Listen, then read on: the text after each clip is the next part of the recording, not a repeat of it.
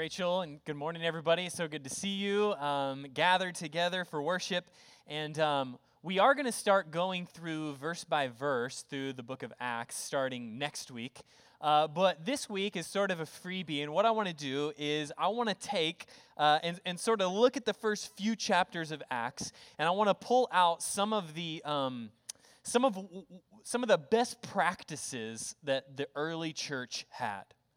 And I felt led this week to look at what are the things that we see the early church doing that we should emulate today as the church, as a local congregation here in Conroe, Texas. And so that's what I want to do this morning. So we're going to jump around just a little bit, but I want to take some of these principles and I want to look at the early church and I want to sort of encourage us and maybe cast some vision, if you will, for what our church could and should look like as we gather together and as we are scattered throughout the week. And I want to call this message, The Church We Need to Be. The Church We Need to Be. And the idea of this sermon, and really the whole idea of the book of Acts, is this, that the church is to continue the ministry of Jesus. The church is to continue the ministry of Jesus. And I see this in the very first verse of Acts. You know, Luke is the author of Luke and Acts, and he wrote this as a 2-volume work. He put Luke and Acts together, and you heard it read where he says in 1:1, in the first book, O Theophilus, I've dealt with all that Jesus began to do and teach. So the whole Gospel of Luke, then, is what Jesus began to do and teach. And he's writing, Theophilus was probably the guy who funded Luke's project for him to go and record these things and write this 2-volume work of what Jesus has done. And saying, though, that this is all Jesus began to do and teach, that shows us and implies to us that what we're going to see in the book of Acts is what Jesus continues to do. So you see, the book of Luke is what Jesus began to do and teach, and then what happens in Acts, because it is a 2-volume work, it starts with Luke, and then we go to Acts, and so Acts is what Jesus continues to do and teach, except something a little different happens. Jesus is no longer physically present on the earth. So how can Jesus continue to act? How can Jesus continue to teach if he is no longer present on the earth? Well, the answer is then found throughout the book of Acts, because what happens is the Holy Spirit descends upon the church, and then we see the early church acting out. The early church continuing to do and to teach the ministry of Jesus, what he did and what he taught. So do you see, then you and I today are implicated in this, if you will. You and I today, as continuing to be a part of the body of Christ, our local expression here, you and I are a part of this. We get to continue the ministry of Jesus. So that's our role, that's our job, and I want to see then in the book of Acts what the early church was doing that you and I should continue to be and to do as well, to continue the ministry of Jesus. We're a part of that. We see the church throughout Acts, we see the church growing, we see the gospel spreading, and as these things happen, it is simply the ministry of Jesus continuing. And now we can't get over that. As we go through the book of Acts, as we take it verse by verse, we cannot get over this reality that you and I get to be a part of what Jesus is doing in the world today. Can you believe that? I mean, we could get so bogged down and caught up in the details and the different things that have to happen within the church to kind of make it function, to make it structure. But we cannot get over the reality that God has called you and I to continue the ministry of Jesus. We get to be a part of what God is doing. May we never get over that. Of course, we're reminded of that when we gather, but also when we scatter, when we go to our neighborhoods, when we go to our families, when we go to our workplaces, we are continuing the ministry of Jesus as the church. That's what we see throughout the book of Acts in reality. And so if we are going to do that faithfully, though, If we are going to be the church that continues the ministry of Jesus, if we're going to do that well, and if we're going to do that faithfully, here are some things that we need to be and do. First, we need to be devoted to prayer. The church that we need to be is devoted to prayer. We see this. Look at chapter 1, verse 14 with me. It says this. All these, this is all the disciples, they've just been named, all these with one accord were devoting themselves to prayer, together with the women and Mary, the mother of Jesus, and his brothers. So where we're at here, the disciples have received this promise from Jesus that he's going to send the Holy Spirit, and they're in this moment of, I can't imagine, I mean, they've just seen Jesus go back to heaven. All they have is this promise, and it's probably a moment of utter confusion, probably utter fear. They don't know what is going on. They don't know what has just happened. But what do we find them doing in these moments of where there might not be the clarity that they want, where there might be a bit of confusion? What do we see that first early church doing? Praying. They're praying together. They are devoted to prayer, and they were in it together. It says they were with one accord. They were in this together. Whatever Jesus meant, they were going to trust him, and they were going to pray together. So if we're going to continue the ministry of Jesus, if we're going to be faithful witnesses for Jesus in this world, we as a church must be devoted to prayer. Devoted to prayer. That's what we need. We need to be devoted to prayer. Did you know that every Thursday morning we have a group of ladies that gathers to pray? Every Thursday. They've been doing it for years. Shirley has led it. You know, Nancy, Carol, Patricia, Amber, Lois. I know there's some. I'm sure Robin. I'm sure there are others that gather to pray. Every Thursday morning they're gathered to pray and call out to the Lord. Devoted to prayer. That's what we need. Daryl, we just started a men's prayer group this morning that met in my office at 10 a.m. to be devoted to prayer as the men of the church. And of course, we gather together on Sundays and we devote a block of our service to congregational prayer, to pray together, because we know that nothing is going to happen outside of our prayer. We must be devoted to prayer. We need it. Prayerlessness in our individual lives and as a church, prayerlessness is like driving a car on empty. You ever driven a car on empty? Where it's like, I don't know, it's going right now, but this thing might shut down at any minute. You know, it might start getting clunky on you, and you got to pull over and call some friends to come help you.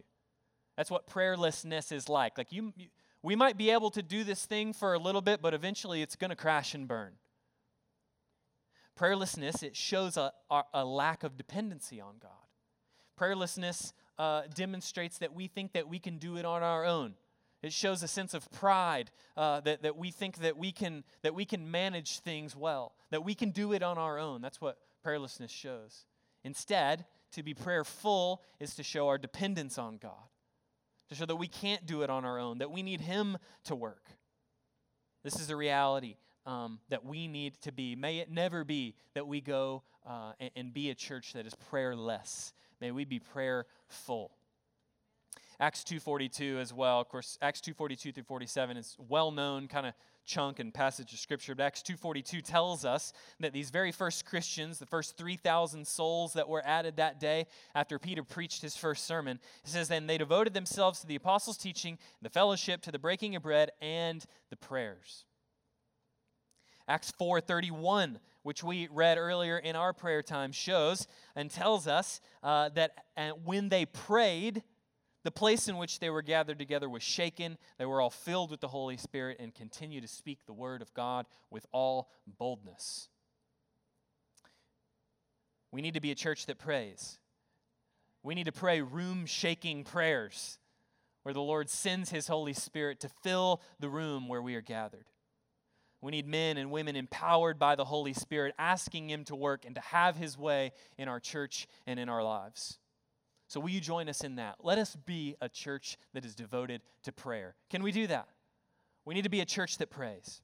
Next, we need to be a church that is bold in evangelism. Bold in evangelism is what we need to be. The early believers, like we've already said, they prayed for boldness and they shared the gospel with boldness. After Peter's sermon in Acts 2, 3,000 souls were added, and then Acts 2:42 through 47 describes all that those first believers were devoted to. And one of those things is that they were devoted to the apostles' teaching. Then in verse 47, it says that, Acts 2:47 says they were praising God and having favor with all the people, and the Lord added to their number day by day those who were being saved. So we see the apostles, they're devoted to the apostles' teaching, the breaking the bread, to the prayers.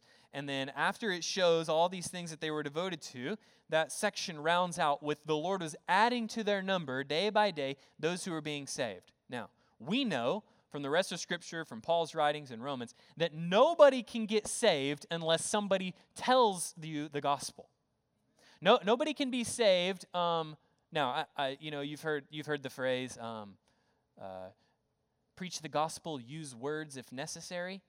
Now, that's really nice, but it's actually wrong, because nobody can be saved. Nobody can actually come to a saving faith in Jesus without actually hearing somebody proclaim the gospel to them.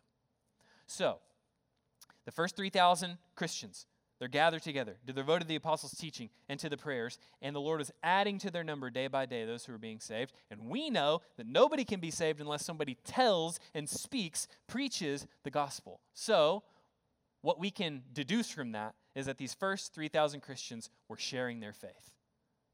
They were going out and they were telling other people about what Jesus had done. And the result is that the Lord was adding to their number day by day those who were being saved. These first believers come to trust in Jesus, and then they go and tell other people about Jesus. And this is how the church grew. Now, this should not be a novel idea for any of us, but it's what we see. It's the pattern that we see in the book of Acts. And if you and I, if we're going to continue the ministry of Jesus, if we're going to continue in this, then we too must do the same thing. We must be bold in our evangelism. We must share our faith, because nobody can be saved without hearing the gospel, without hearing about what Jesus has done. Somehow, the reality that the church only grows when Christians tell when Christians tell other people about Jesus. This has somehow become a novel idea, and now everybody guard your toes, okay? Because people's greatest need is still to have their sins forgiven.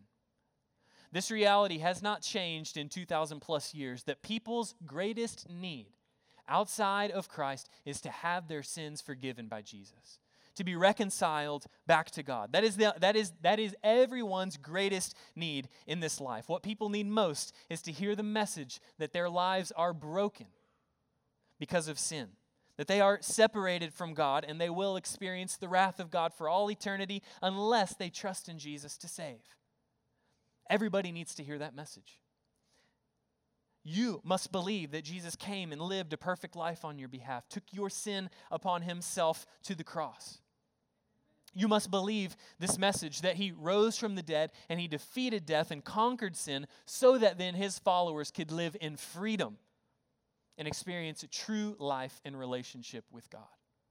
That message, the gospel message in short, is our greatest need. It's what we need to hear, it's what we need to believe, and it's what we need to share with others.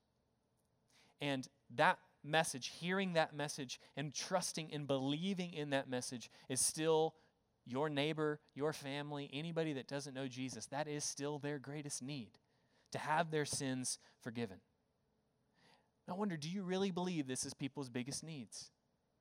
Do you really believe that this is the message that the church needs to continue to proclaim and the mission that needs to go forward? We proclaim it every Sunday. We will proclaim it every Sunday boldly from the pulpit. But what we need to do is when we scatter, we also need to be a people that shares that message.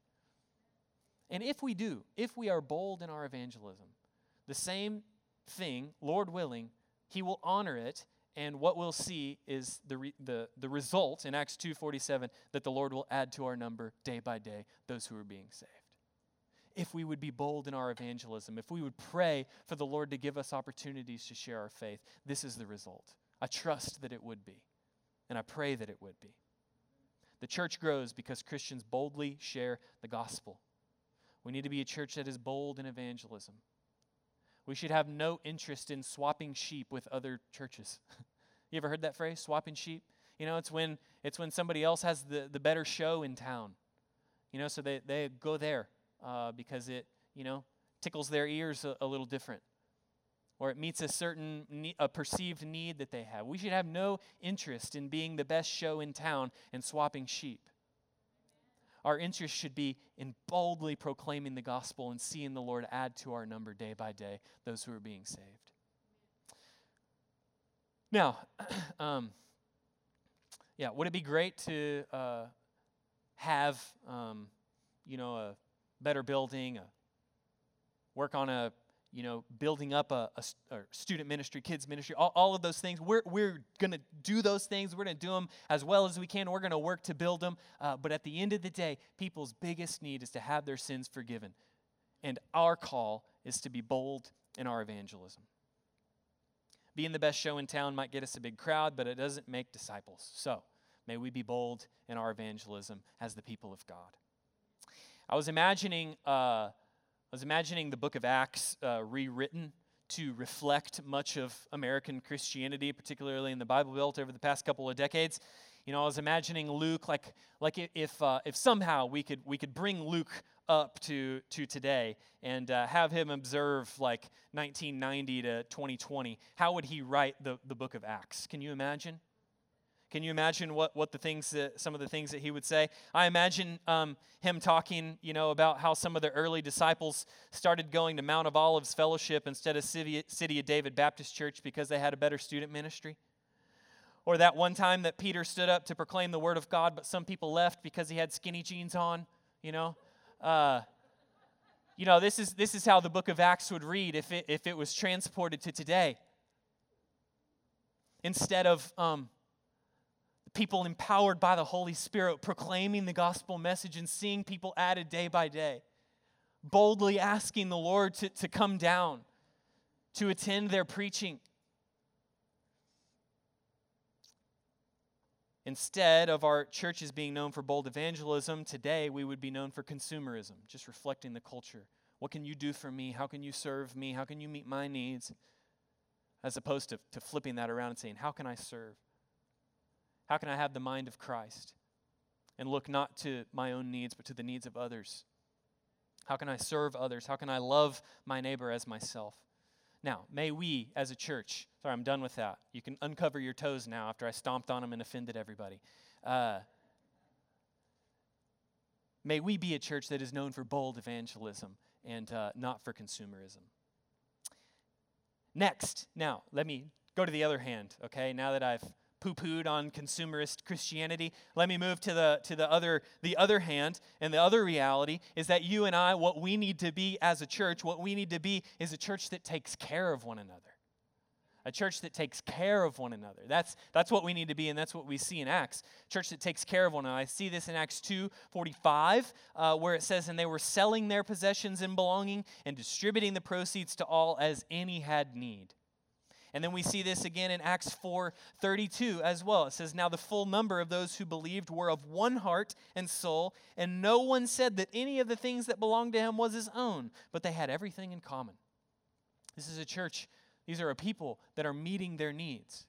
They're serving one another. They're meeting each other's needs. It's not some early form of communism, but it is a continuing ministry of Jesus through radical generosity. Now, I've seen this happen over and over again within our church, within our body, within our congregation. I've seen needs met over and over and over again.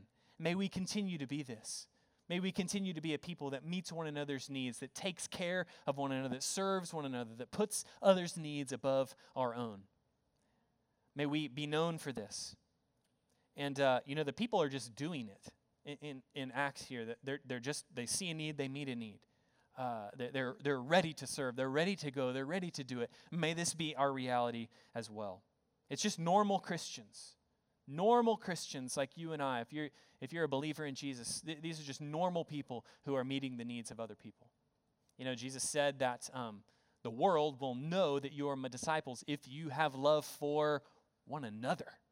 One another. How we care for one another, how we serve one another in the church is a part of our witness to a watching world. Part of how we continue the ministry of Jesus is to love and care for one another. May we continue to do this.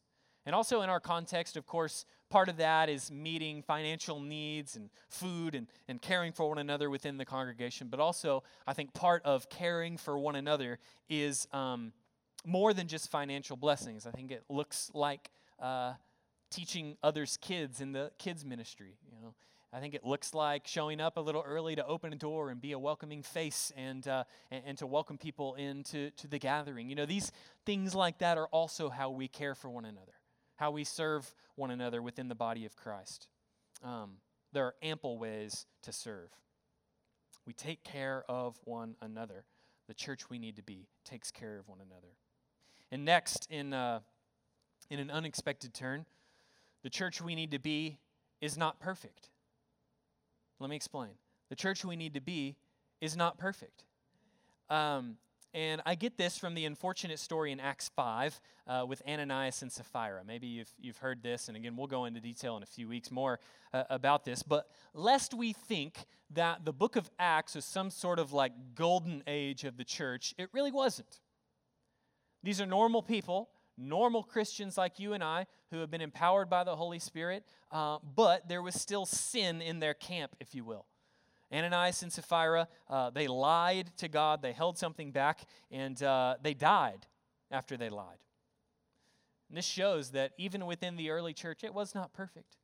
There were challenges, there were difficulties, there was sin that needed to be dealt with. And this is the Lord, I believe in Acts 5, showing us how important integrity and honesty are.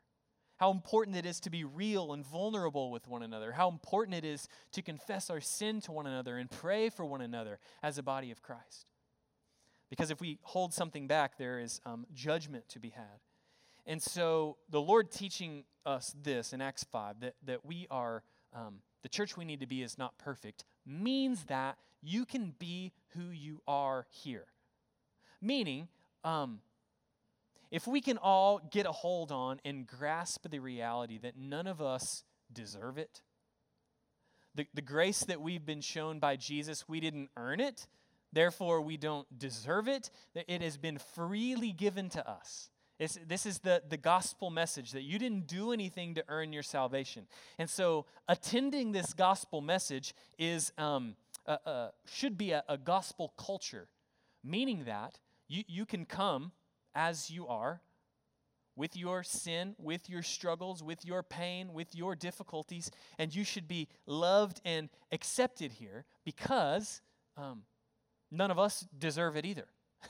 And so this level of humility and this level of care and love for others should mark our culture as a church.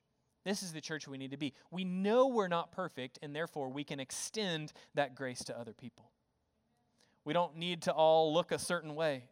We don't all need to behave a certain way. We don't all need to, kind of fall in line here or there. Of course, we want to honor the Lord with our behavior. We want to honor God's word. We want to seek to be obedient to Him in every area. But the reality is we're all being built up to look more like Jesus. Some of us are more sanctified than others, and that's okay. We accept people where they are, preach the gospel to them, and see them built up and be discipled within our walls. So we're not perfect, and we know it. We're not perfect, and we know it. And that's a good thing. Because any striving to be perfect will ultimately fail and fall. So we can show that grace to one another. Lastly, and most importantly, the church we need to be is Christ-centered. Christ-centered. The church we need to be needs to be Christ-centered in its preaching. And I'll commit, as long as I'm shepherding this congregation and preaching the word, we will be Christ-centered. We will preach the good news of Jesus. We'll declare the whole counsel of God that has Jesus as its center, just like Peter does in Acts 2. That first sermon that was preached, he calls people to repent and believe the good news of Jesus. And that's what we're going to do. We also need to be Christ-centered in our ministry efforts. And this means we don't just do stuff just to do stuff. Right? Remember our call, and the whole goal of Acts is that we would continue the ministry of Jesus, that we would make disciples, that we would build people up, that we would teach them all that Jesus commanded. And therefore, if there's something that doesn't line up with that, if there's something that doesn't continue the ministry of Jesus, then we're not going to do it. So we're Christ-centered in our ministry efforts as well. This means we're asking the question, does this further the ministry of Jesus? Is this fulfilling our mission of the Great Commission to make disciples of all nations, teaching them to obey all Jesus commanded? And if it's not, then we don't do it. Not that some events and things that we could do are bad, but they might not be the mission of the church. So we want to be Christ-centered in everything that we do, because that's what we do. We're continuing the ministry of Jesus through our church, through you and I, individual Christians seeking to follow Jesus, seeking to be faithful. You're continuing the ministry of Jesus. We are God's plan A to see people come to know Jesus. We are God's plan A to see a people from every tribe, nation, and tongue worshiping the Lamb who was slain before the foundation of the world. We are God's plan A to see that happen. We are God's plan A to see the gospel go forth. And guess what? There is no plan B. So you're it. Look around. This is who we got. This is who we got to see the gospel go forth, to see people discipled, to see the church built up here in Conroe, surrounding area, across the nation, across the world. We're it. This ragtag group right here, we can do this. See disciples made. We are God's plan A. We get to be a part of it, though. That's what we're going to see throughout Acts. Acts is the ministry of Jesus going forward, and we just continue it right on. We get to be a part of it. Empowered by the Spirit. Devoted to prayer. Bold evangelism. Not perfect, but Christ-centered, seeking to make disciples. That's who we are and who we need to be, the church we need to be. And we get to be a part of it, so let's go. Are you excited? I am. Okay, come on. There's a report later in Acts 17. As Paul and the other Christians are boldly evangelizing, they're telling others about Jesus, and it describes them like this. This is a report in Acts 17 when Paul and some of the disciples come to town. They say, "These men who have turned the world upside down." In such a short amount of time in the book of Acts, probably a couple of decades, around that area, people would describe Christianity as having turned the world upside down. And it was the men, it was the apostles and those first disciples, men and women, who turned the world upside down. Just people. Normal, everyday Christians, boldly sharing their faith, being devoted to prayer, following Jesus, continuing his ministry. They turned the world upside down. I love that phrase. Because what happens is that Jesus turns our lives upside down, doesn't he? When he comes in, when we receive that radical forgiveness, when we have new life, abundant life found in Christ, it turns our world upside down. And then what happens is through his Spirit, he uses us to then go proclaim that message to turn other individual lives upside down. And then what happens is that continues to spread as the ministry of Jesus goes. The whole world is turned upside down. And we get to be a part of it. And we will be if we're a church that's devoted to prayer, it's bold in our evangelism, that takes care of one another, that's not perfect, and is Christ-centered. If we do these things, we will have our part in turning the world upside down. So that's what we ask and what we pray for. And we're going to wrap up. Our worship team's going to come back out, and we're going to respond in worship. And I really want us to pray that these things are a reality for us. And I want to seek to do these things, to work to make that a reality. That we would be a people that is bold in our evangelism, devoted to prayer, that we would take care of one another and serve one another. And of course, like I said, our greatest need is to have our sins forgiven and to proclaim that message to a world that is separated from God. And so as we respond in worship in just a moment, we're going to have a few prayer partners come forward. And if there's anything going on in your life, if you have any neighbors or people that you are want to share the gospel with, that you feel the Lord laying on your heart to go and boldly evangelize and build a relationship with, would you come forward and pray with and for them? And if there's any other prayer needs that you have, I would ask that you would come forward and pray while we sing and worship and respond. And of course, the Word of God always demands a response.